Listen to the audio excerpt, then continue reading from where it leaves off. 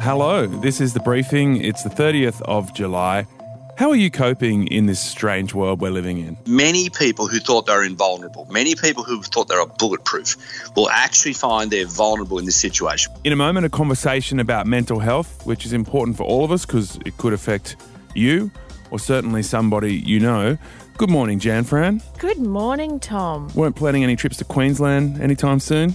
Look, I wasn't, no, but I'm still offended that they've closed the border to Sydney-siders. Yes, well, that ties in very closely with our first news story.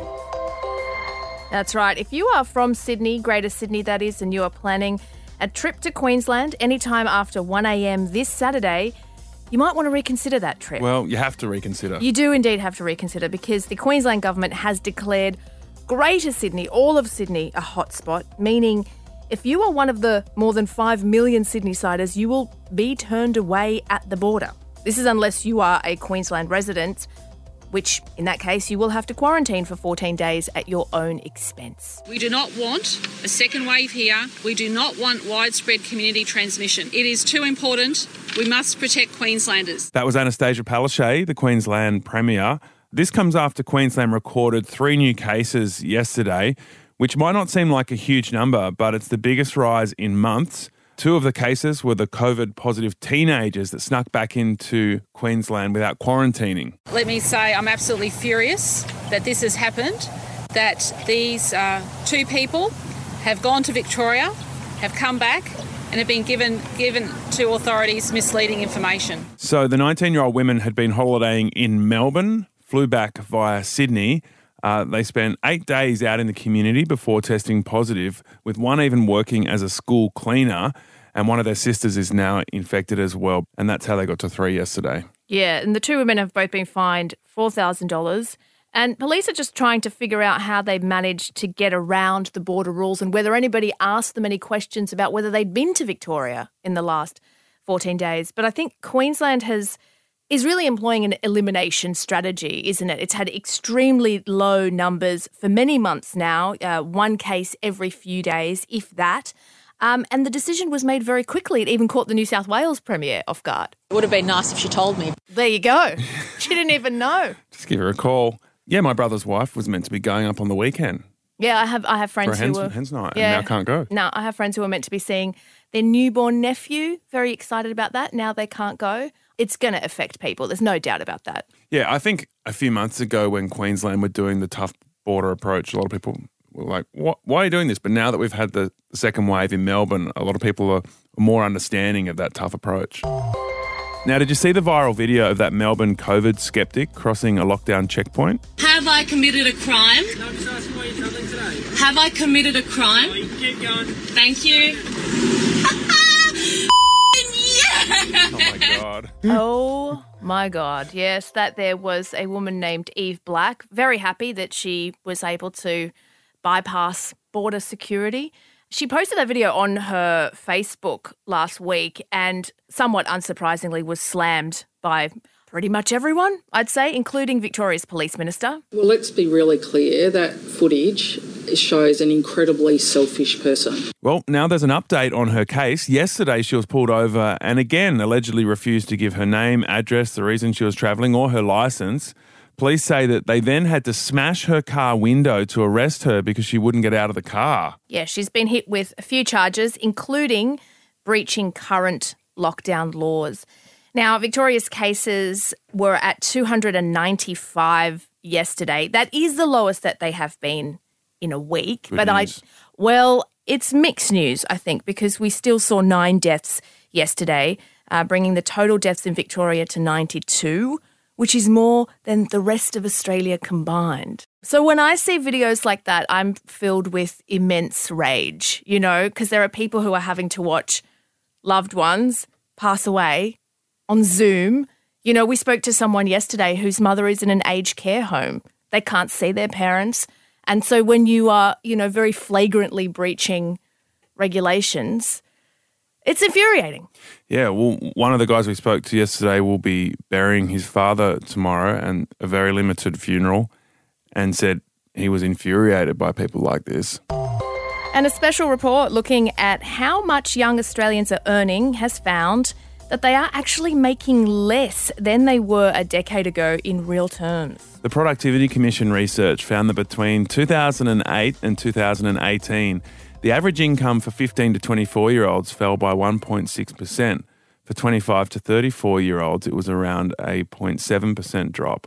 It also found that 15 to 24-year-olds in 2018 had about the same amount of disposable income as someone back in 2001. But this is despite the increased cost of living in that time. Yes, and also the massive increase in house prices. Which I have very much noticed. But here's the thing, all of this data was collected before the pandemic, so there were already issues there. I mean, the job market had become a lot more competitive for young people post the GFC. There was reduced welfare support in that time. And we've seen young people go from full-time work to a lot of casual and part-time positions. So add to that coronavirus and, look, I hate to be the bearer of bad news, but it doesn't look good. Yeah, we've been hearing that news and we're just getting more and more data to prove it. Yeah, instead of please don't stop the music, it's actually a case of please stop playing my music. So, yeah, Lorde, Sia, Rihanna, they all want politicians in the US to ask before playing their music at their rallies, especially Donald Trump. Tune. They are among 50 artists who have signed an open letter that demands pollies get permission first. So in recent years, Donald Trump has been called out by a bunch of musicians, including the Rolling Stones and Pharrell, for doing this. Yeah, so the letter reads, being dragged unwillingly into politics in this way can compromise an artist's personal values while disappointing and alienating fans. With moral and economic costs, music tells powerful stories and drives emotional connection and engagement. That's why campaigns use it after all, but doing so without permission siphons away that value. I don't know how much power they have to actually stop Donald Trump from using their music at his rallies. Well, if they're having to write a letter like that, that sounds kind of a bit weak, to be honest. Yeah. I mean, who's left for Donald Trump to play at his rally? Kid Rock? There you go. He can play Kid Rock. The thing is, he can basically play whoever he wants. Like, all these artists are trying to get him to stop, and in some cases, his campaign managers have agreed to stop playing it. But basically, they can get around the whole licensing question by playing the music using the venue's license. So They might have a carve-out in their licensing agreement for political campaigns, but if he's holding the rally at a stadium, which can play whatever it wants on its basic generic licensing agreement, then off they go. I mean, I think this is, a strong statement and probably only that. And it's the same thing that artists have done here in Australia. Jimmy Barnes did it in 2015. After Reclaim Australia played his song, he came out and said, I do not align with the values of these people, but in the end couldn't really stop them. Yeah, I wouldn't call it a strong statement. I'd call it a statement. A statement. That's very diplomatic. It's words. All right, we'll catch you tomorrow, Jan. Annika's jumping in as we talk mental health.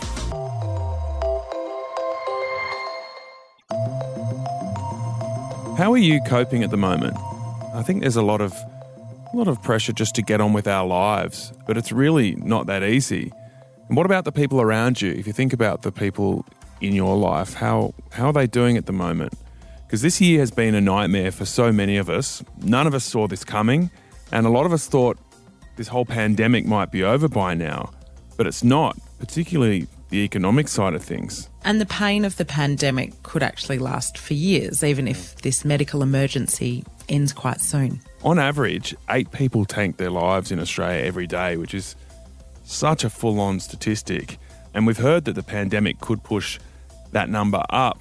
Now, on this briefing topic, we can actually reveal how much that number could go up by. Yeah, there's some new research which is being released today from Sydney University's Brain and Mind Centre, and it predicts that under a best-case scenario, suicides will actually go up by 14% over the next 5 years. That's an extra 2,500 deaths. Yeah, and that modelling didn't even look at the impact of this second wave hitting Victoria right now. But still, the worst-case scenario suggests that the suicide rate could jump by 18%. So how do we stop that from happening? Professor Ian Hickey is the director of the Brain and Mind Centre. Ian, thanks so much for joining us. We spoke to you in April and you told us the mental health and economic impacts would be bad. But to see these numbers you're predicting, potentially more than 2,500 extra deaths over 5 years, it's really sobering. These are very alarming figures, Tom, and they reflect the reality of recessions and then the very difficult situations we're now in with the COVID-19 crisis of social isolation, disruption of education, and really having a health system, a mental health system that will struggle to cope with the resulting increased demand. So what's the actual chain of events that goes behind these numbers of people that maybe end up presenting to emergency, self-harming or even taking their own lives? Are these people that already had mental health problems that were then exacerbated by this medical and economic crisis, or is it actually triggering new problems for people? The reality is both, Tom. So in a recession of this magnitude and social dislocation of this magnitude, there are many new cases of people developing anxiety, depression, related alcohol and substance abuse, and importantly, suicidal ideation and behaviours. They're people whose jobs have been really disrupted. They fear they're going to lose their jobs. They're in financial trouble, personal trouble. Their education's been disrupted, and they become very psychologically distressed with the fear of what will happen next and the disruption to their lives.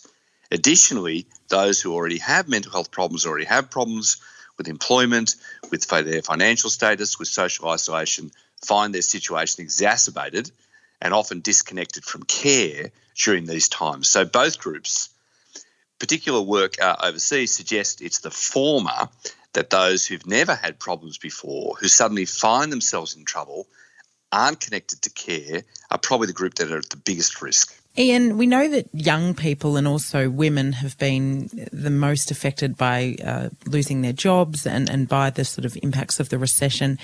Is that the same group that's being hit with mental health? Are these figures easy to match up in that way? This is a very important point, Annika.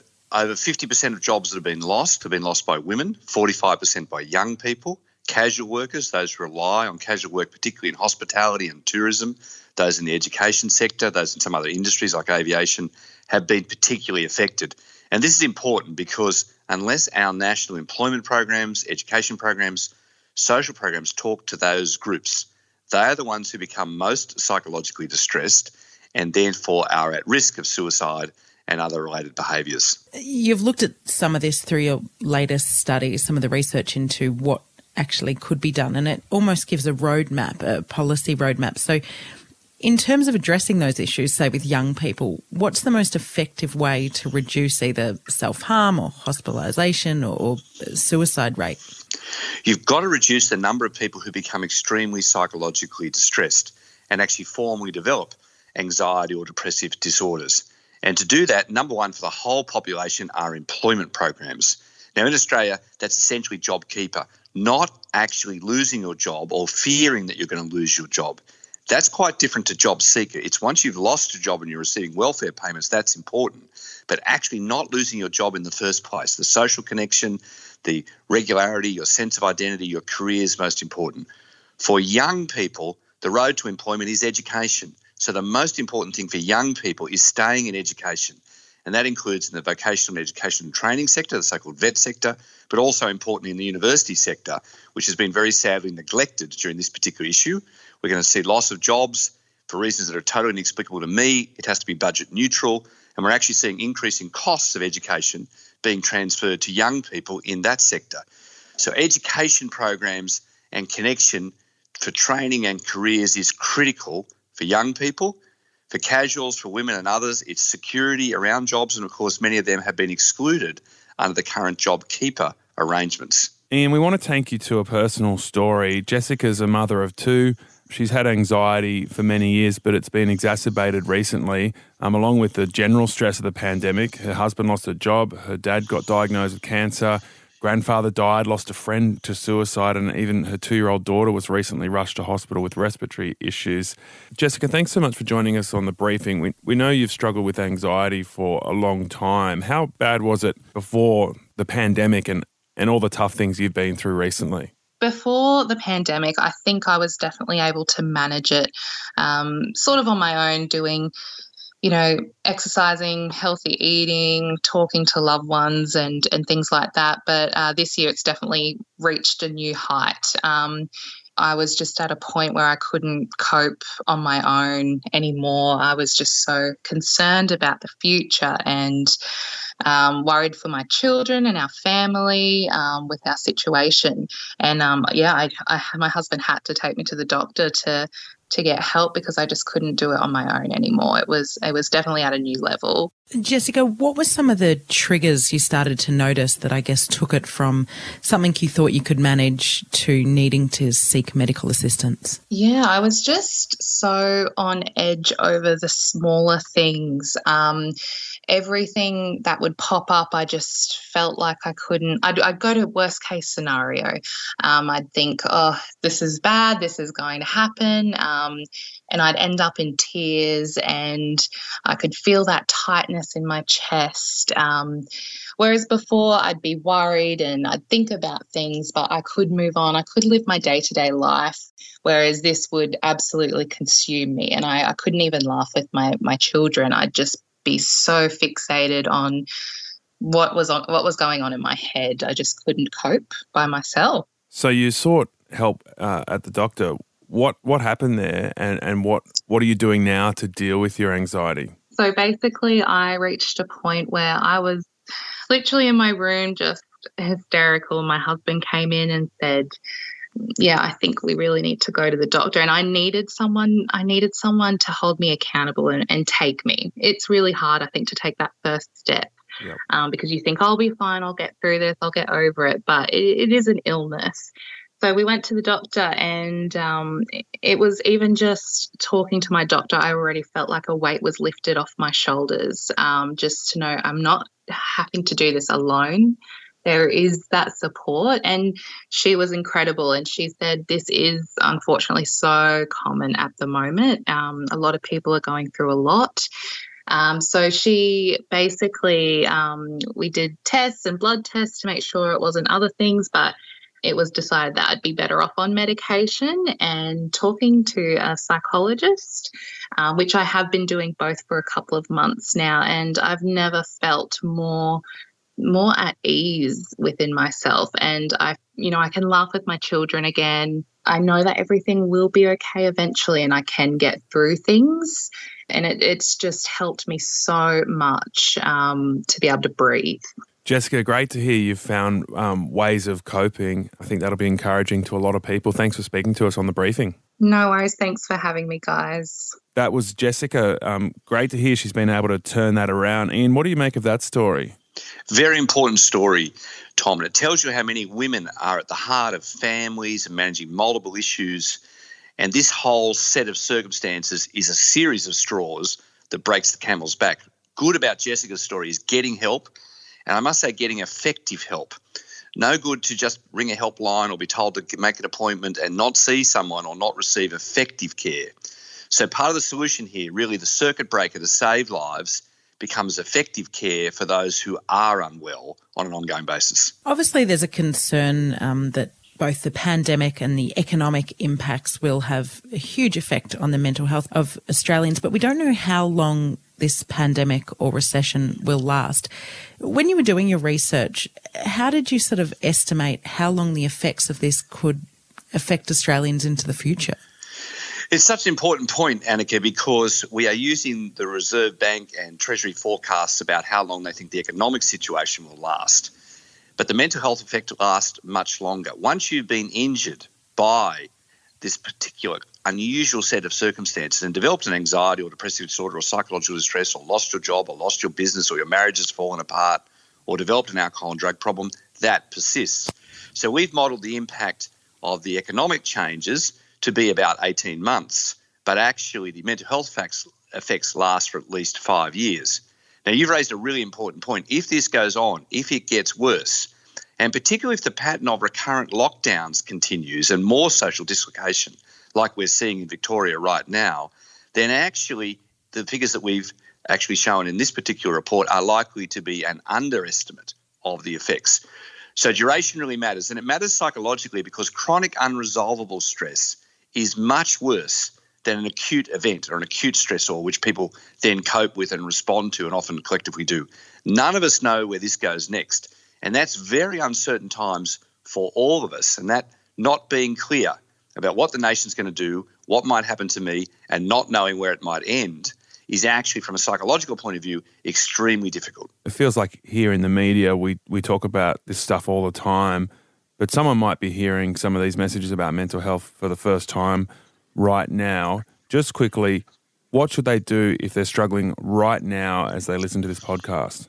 Tom, that is so important because many people who thought they were invulnerable, many people who thought they were bulletproof will actually find they're vulnerable in this situation where their job's on the line, their business is on the line, their marriage is on the line.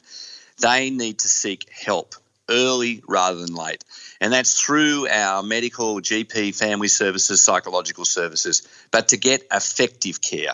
So help someone who's in trouble to get care. If someone around you really is struggling with what is happening, help them to get to effective care as early as possible. So that's a GP in most cases to start with? In most situations, and for many middle-aged people, it's through their general practitioner and on to a psychologist or psychiatrist or set of services that they might require. For many young people, to be through Headspace type services that are specifically for young people.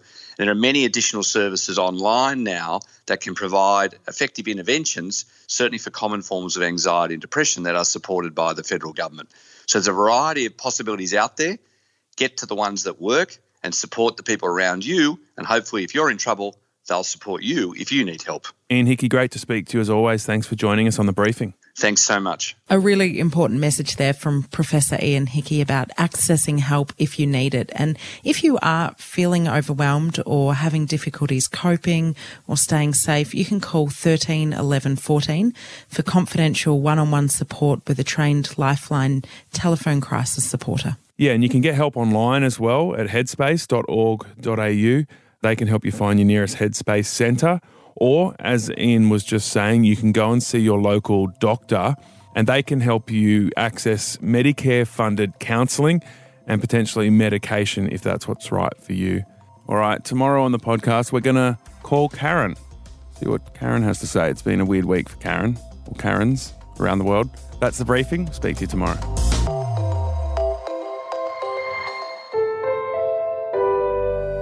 A Podcast One production.